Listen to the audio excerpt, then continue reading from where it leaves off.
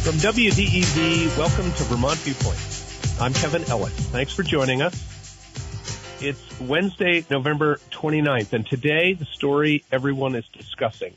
3 young men shot in downtown Burlington, charges filed, an arrest made, all within the larger context of war between Israel and Hamas, hostage-taking, hostage deals, backroom negotiations, and the city of Burlington and all of us wrestling with how we got here. Our first guest will be Chittenden State's Attorney Sarah George, the prosecutor who brought the charges in the shooting case. We follow that with Joan Shannon, who is Democratic candidate for mayor of Burlington. She has just released her platform for public safety going forward during the campaign. This would be our third in a series of interviews with the candidates.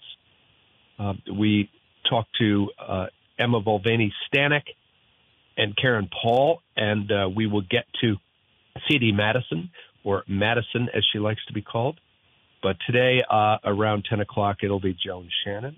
And lastly, books, our series, Short Takes with Mary Bisbee Beek. What should we be reading now? As always, we talk about great books that you may not be seeing in the usual places. It's a lot to get to. And, of course, we take your calls at 802-244-1777. My email is vtviewpoint@radiovermont.com. You can hear us on your AM and FM dial and worldwide online at wdevradio.com. Just click on the listen button. And if you missed this show, you can catch up with the podcast that we make available very soon after the show's conclusion.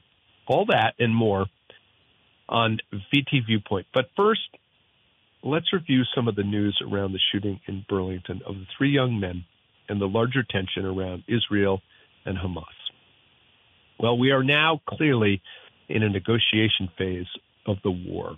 CIA Director William Burns is on his way to the region to speak with his counterparts at Mossad, the Israeli spy agency, and the negotiators from the oil-rich country of Qatar. We are now up to 180 Palestinian teenagers and women freed from Israeli prisons in recent days. And we are up to 81 hostages that the Hamas-led terror group has released into the hands of the Israelis since the attack in Israel on October 7th. The deal also includes a temporary ceasefire, which continues to hold.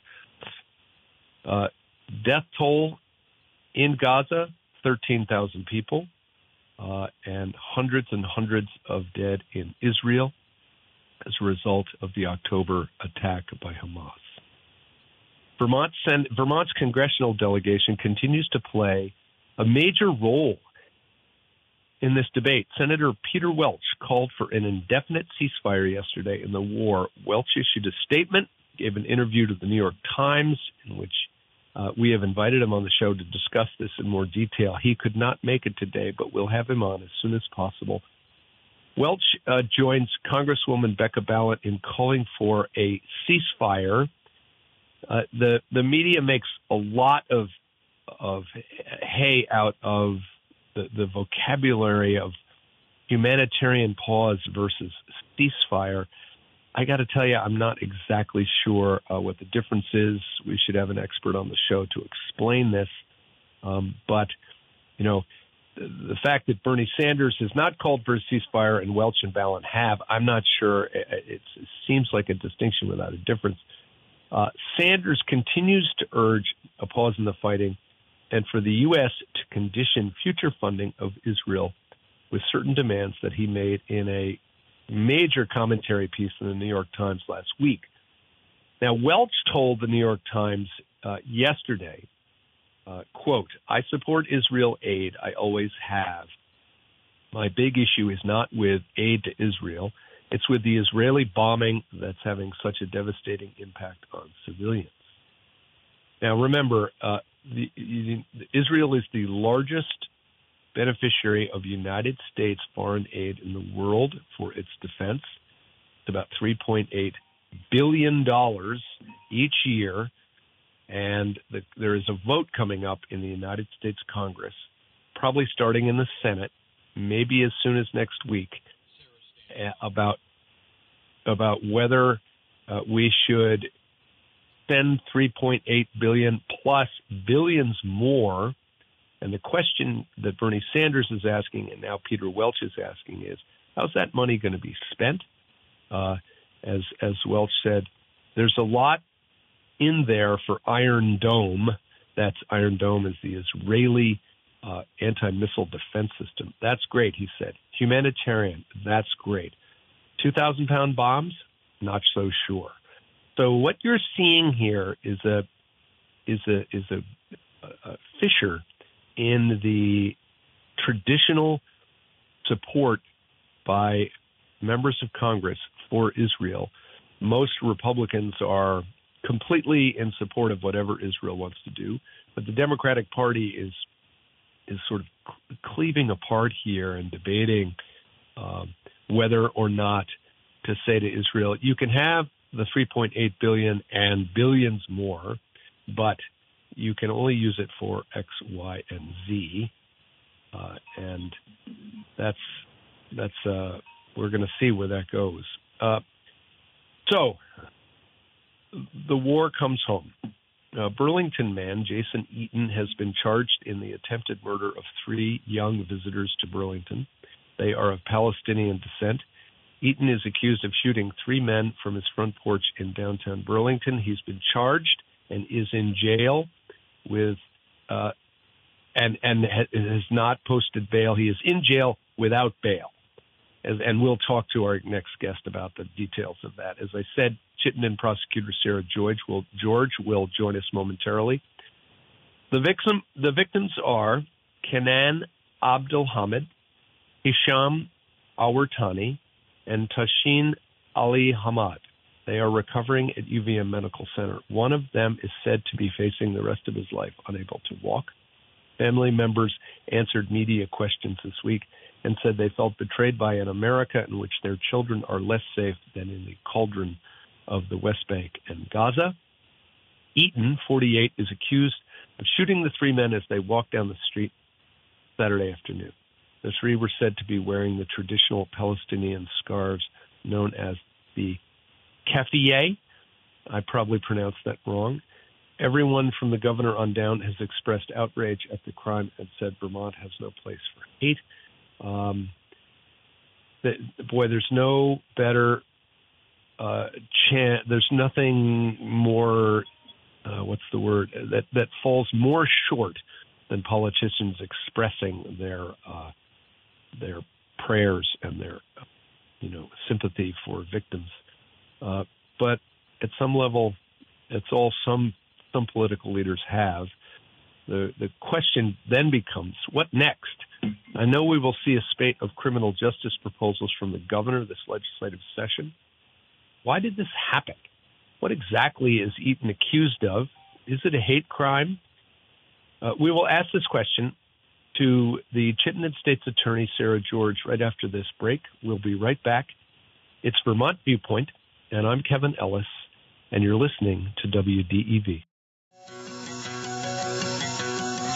Welcome back, and we're talking about the tragic shooting that happened last Saturday in Burlington, which happened within the other tragedy of the deaths of Israelis and Palestinians in the latest war in that region that seems to have no end. But for the moment, we will focus on Burlington and the situation there that is testing everyone, from the mayor and the police department to citizens, not to mention our next guest, Chittenden State's Attorney Sarah George. Sarah, welcome to the show. Good morning, Kevin. Thanks for having me. So, well, thank you so much for joining us. You must be incredibly busy, but there is so much news about this that I was hoping that you could bring us up to date with the facts of the case as you know them at the moment. The actual facts underlying, or just where we're at in the case? Well, just where we're at in the case. Can you review what your office has done so far? Yes. So, before Mr. Eaton was arrested, I was in close contact with BPD, Burlington Police Department, working on warrants to try to determine who committed this heinous crime. And then once we determined it was Mr. Eaton, we got him into custody, and our office filed charges, specifically 3 counts of attempted murder for this violence against these 3 young men. They are 3 life felonies, which means that he faces up to life on each count and a presumptive minimum of 20 years on each count. And so that's where we are right now. He was arraigned on those charges. He was held without bail at our request. And the next step would be an evidentiary hearing. So the state, in order to hold somebody without bail, has to essentially prove to the court that our evidence of guilt is great. So that will be scheduled in the next couple of weeks. Okay, I see. That has not been scheduled. Not yet. Okay. Can you explain to us what you know about how this act happened? I read one report where he was in a house and he walked out on the front porch and allegedly shot the victims. Can you just tell us more about the background of what exactly you know happened? Yeah, so the statements that we have about what happened are from these 3 young men who say that they were walking down the street around 6:30 p.m. and a white man in his 30s or 40s came off from a porch in the area of 69 North Prospect Street with a pistol and started shooting at them. Their statements are that no words were exchanged between them and this person, and this person struck all 3 of them and then walked away. There is another witness who says they heard the gunshots, kind of came around the corner and saw a man putting something back sort of in his waistband and then walking away. So they sort of see the end of it. But that's what we know. And then, when later law enforcement were canvassing this area and an apartment building at the area of the 69 North Prospect, and an individual opened the door, and all he said to the law enforcement officer was, "I've been waiting for you." And he had his hands sort of showing, palms out, sort of at his waist area when he said that, and he looked really nervous. They asked if he had any firearms in the home. He said he had a shotgun. They asked if he had anything else, and he asked for a lawyer. And we did then recover the gun that was used to shoot these 3 boys in the apartment. So we feel very confident that it was him that committed this act, but of course it is still an allegation. And there's been lots of talk about a hate crime. Can you explain the law around the statute around hate crimes and whether or not you would apply that if you found the right evidence, or whether you would choose not to? Can you just explain that, how that works? Yeah. So typically in a prosecution, the state does not ever have to prove somebody's motive in order to prove their case beyond a reasonable doubt. But if you add a hate crime enhancement, which in Vermont it's an enhancement, it's not an additional crime, that's an exception to the rule. So if we add a hate crime enhancement to a criminal charge, motive becomes an additional element that the state has to prove beyond a reasonable doubt. So we can't add that enhancement based on our suspicions or our opinions of the motive. We have to have direct or concrete, irrefutable evidence, which we are working to get. We are working with BPD, Burlington Police Department, very closely to determine whether or not we can access that information, whether it exists. And if we do find that it exists and that this was targeted for a particular purpose as a hate crime, then we will absolutely add that enhancement to the charge. I would just note when it is a life felony that you're adding it to, it actually doesn't enhance the penalty at all. It just is. It can be used as an aggravating factor in sentencing.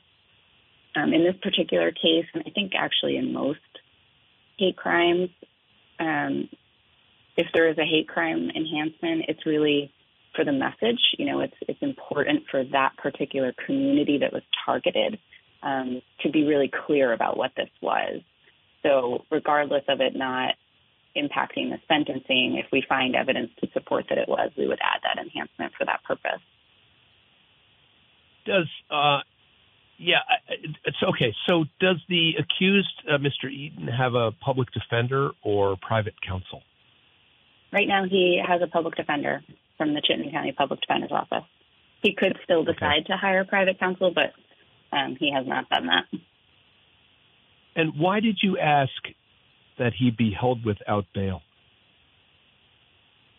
Well, we, as an office, ask for any individual that engages in gun violence to be held without bail, just because of the sheer danger in our community that those types of offenses create. In this instance, the allegations are that an individual with absolutely no criminal history walks outside of his apartment at 6:30 p.m. and starts shooting people.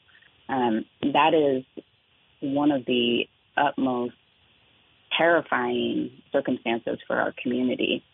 This is not something that happened in a home where they knew the individuals, there was an argument, there was some other motive, not to say those aren't also terrifying, but this in particular seemingly unprovoked attack is the utmost threat to our safety. So we felt like it was important to ask this court to hold him without bail, and we will continue to fight to keep him incarcerated throughout the pendency of this case. When you think about the prosecution and investigation in this case, does the fact that they are of Palestinian descent, number one, number two, that they were visitors, number three, that they were wearing the traditional Arab scarf, the keffiyeh, do those sort of personal, are they irrelevant? No, I mean, they're always important. People's identity is always important when you're looking at the prosecution of a case and how you investigate it. You will look at evidence in every single case differently depending on who is committing the violence or committing the offense and who it was targeted towards. So it is very important. It's always important. I think that the difference is what we perceive from what we see is different than what we can prove.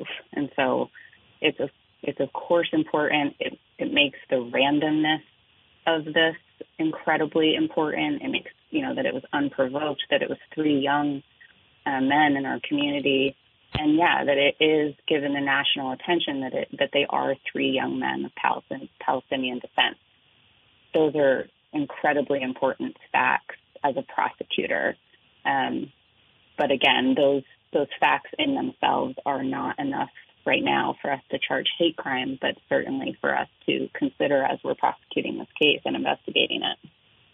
And for example, if they had been three young white men, we wouldn't be able to get search warrants looking for motive. We wouldn't have grounds for that, for looking at this case as a hate crime. So it always plays a really big role in our investigation and how we look at the case.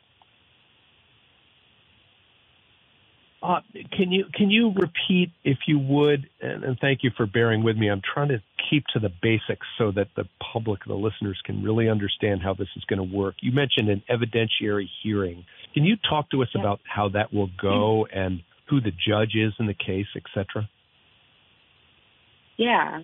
So in Vermont, when the state requests that somebody be held without bail, that is the ultimate revocation of their liberty. And we can only request it when it is a felony crime of violence and when we can prove to the court that the evidence of guilt is great.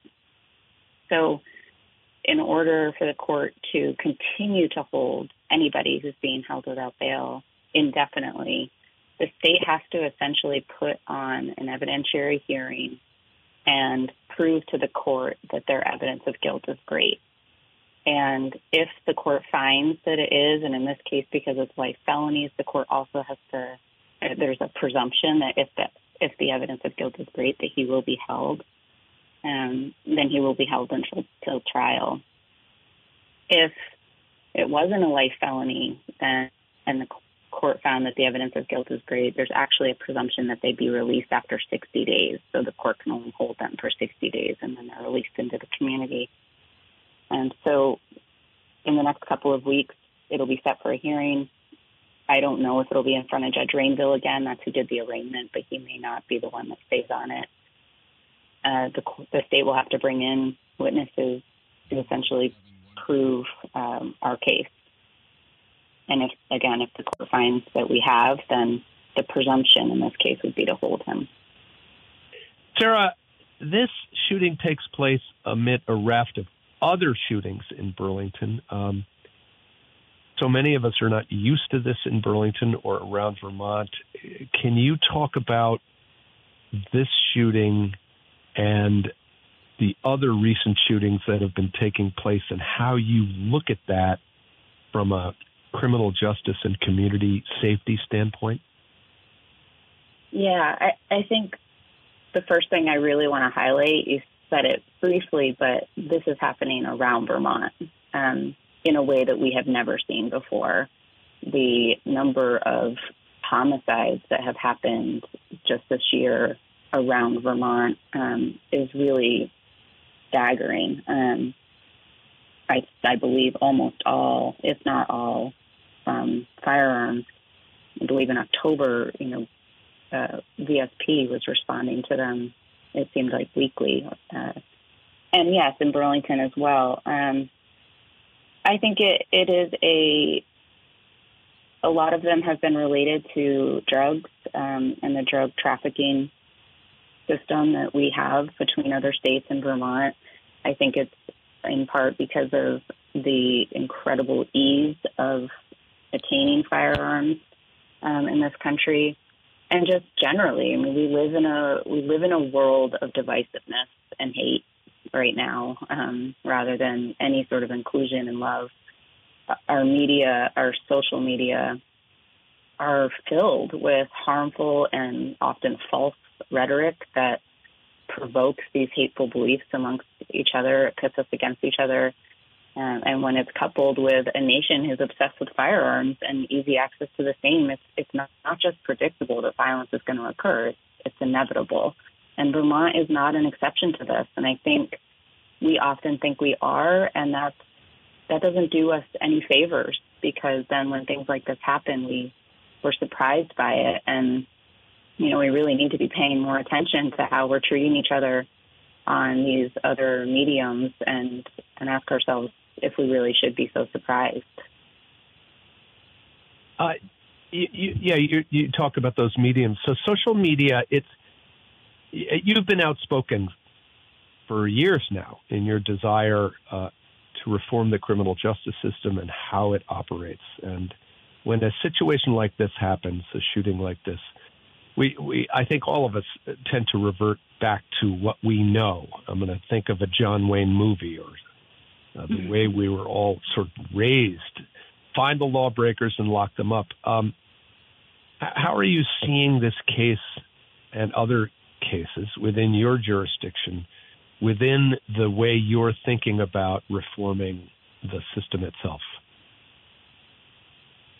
Yeah, I mean, I think that even in the most heinous of offenses that we see, and, looking at these cases in particular where somebody doesn't have any criminal record, you can still, and we'll see, this case is really early, but in others that I've had, you can still see those threads of mental health needs not being met, or substance use needs not being met, or instability in housing or employment. Some of those threads that go back a long time that you can see weren't being addressed, and this is sort of what happens. And And we see that a lot with gun violence. We see individuals who have resorted to these different particular lifestyles because they have long criminal histories that have set them up for failure. They have long criminal histories that have made it impossible for them to get other work, impossible for them to maintain stable and safe and affordable housing. So we still see all of the same threads I talk about, and my goals are to try to get in front of that much earlier when these individuals start engaging in this behavior, to try to keep them either out of the system or keep them from having these criminal convictions that are just a spiral for individuals that ultimately end up putting them in positions that they can't get out of. And then we wonder why they're, for example, selling drugs. Well, they're selling drugs because we have set them up to be able to do nothing else. We take the cases seriously once they're at this level. We take them seriously the entire time. If somebody is committing gun violence, we are asking for them to be held in jail. If somebody tells you we are not doing that, it is not true.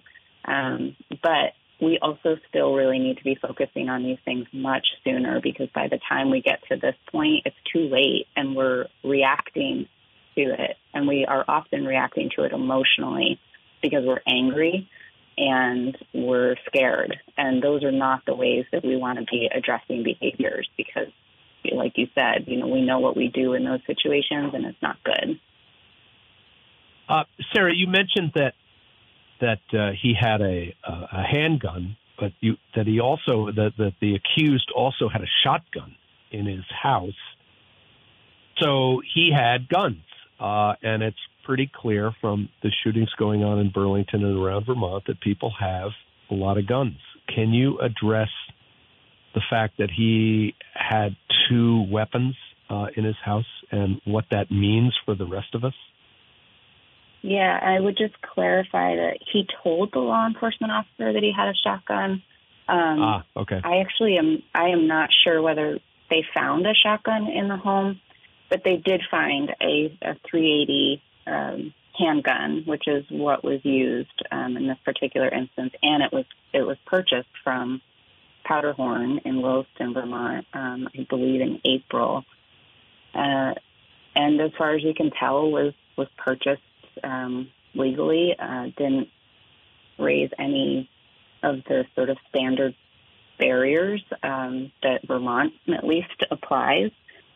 And we'll see. I think it's a little too soon in this particular case to know, if he should have been flagged for any particular reason, or if he wasn't. And I think that we're never going to be able to keep everybody from having guns. Unfortunately, if they can't get it legally, there are plenty of ways to get it illegally.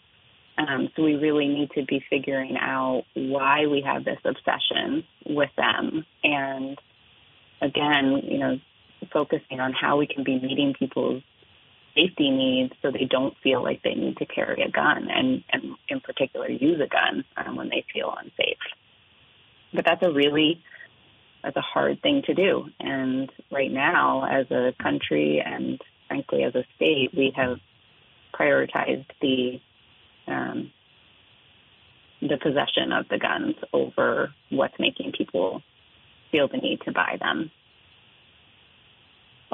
In preparing for this interview, I went through comments on Twitter and Facebook about the issue, and especially underneath many of the statement you made, and it's a real sewer out there, social media. And my question is, you take a lot of criticism personally. Criticism, I think, is a light word to use. You get attacked relentlessly on social media.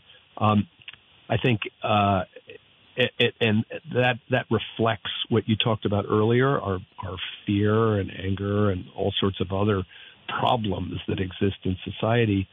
Do you read the comments on social media, A, and B, does it have any impact on the way you do your job or prosecute this particular case? Yeah, thanks, Kevin.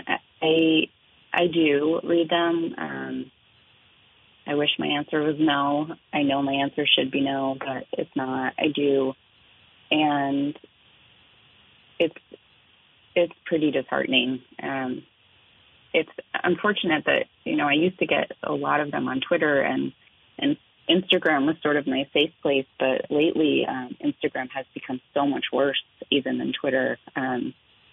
Death threats and rape threats and a lot of really, really horrible things said based on things that people are often wrong about, right? Like thinking that we're not prosecuting anything, or thinking that because somebody is quote unquote back on the street, it means my office let them out or released them, or, no consideration for the fact that we have laws we have to follow and that people are entitled to their freedom by our Constitution.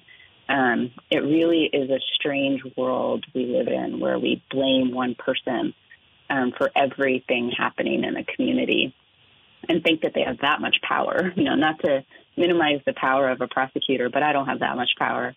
And people seem to feel some sense of entitlement and right, to say things and believe things, and it's frankly dangerous.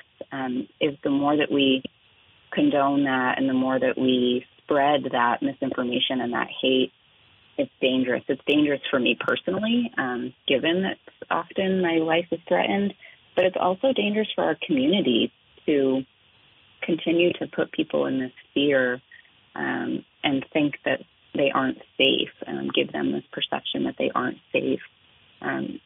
It's really harmful to our community as a whole, especially when it's based on lies and misinformation.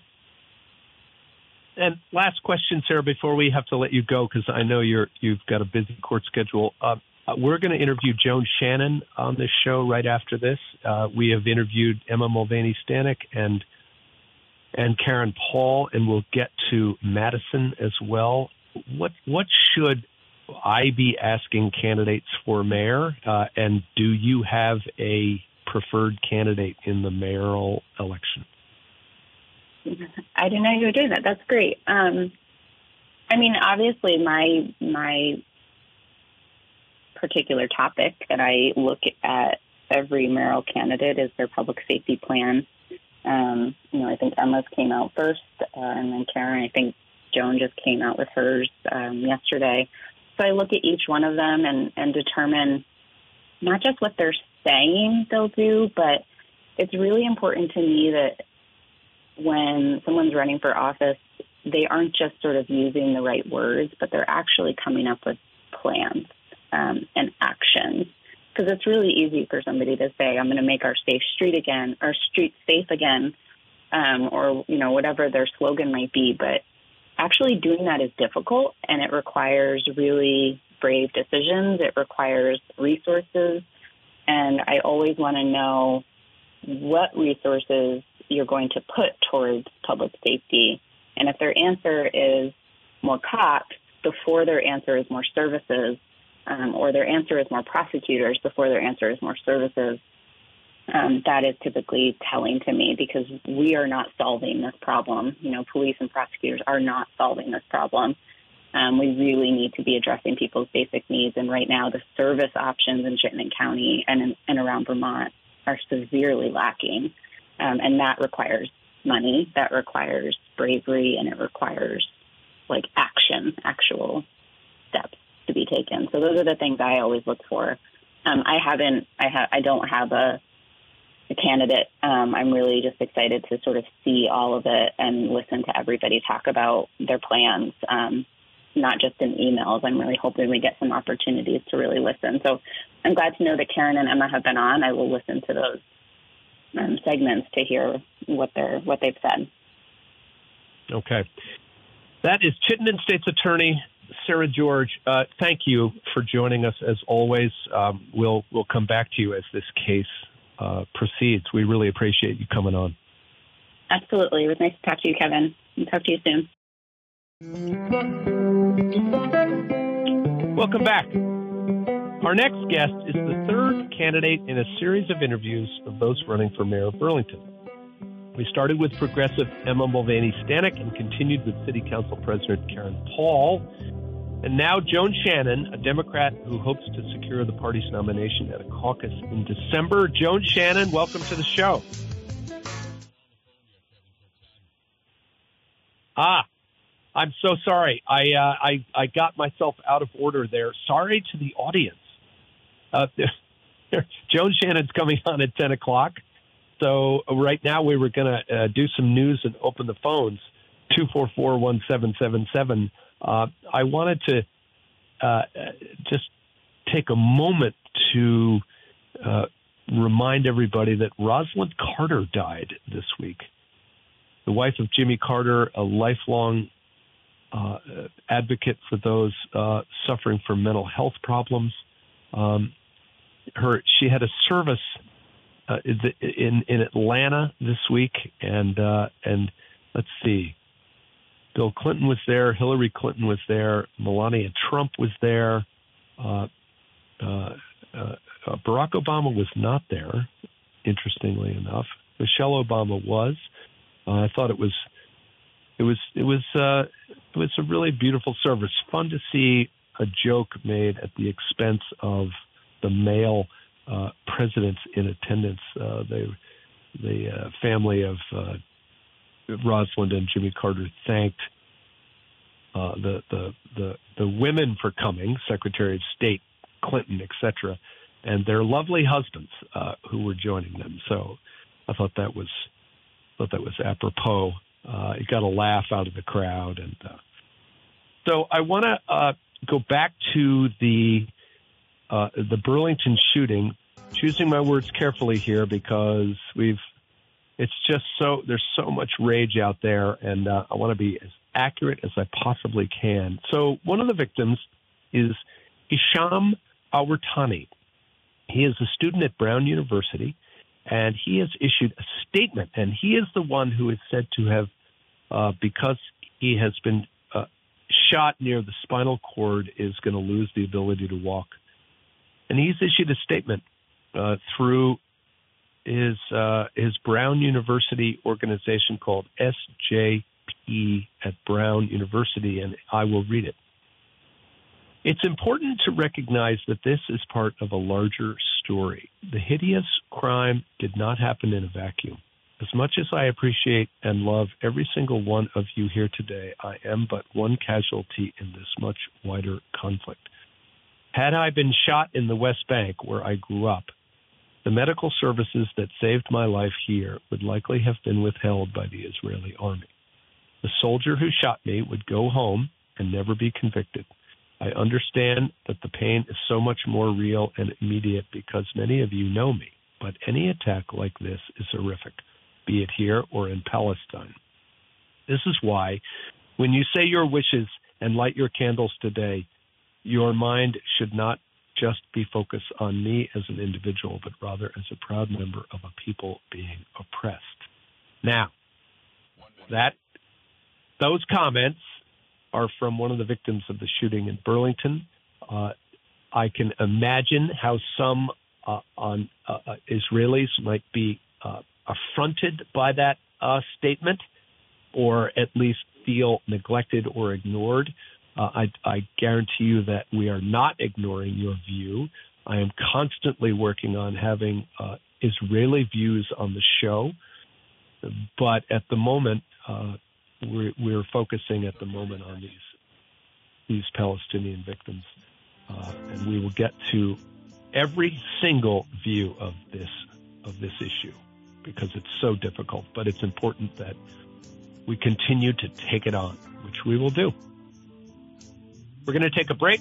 We're going to come back with Joan Shannon, who's a Democratic candidate for mayor. I'm Kevin Ellis. It's Vermont Viewpoint on WDEV.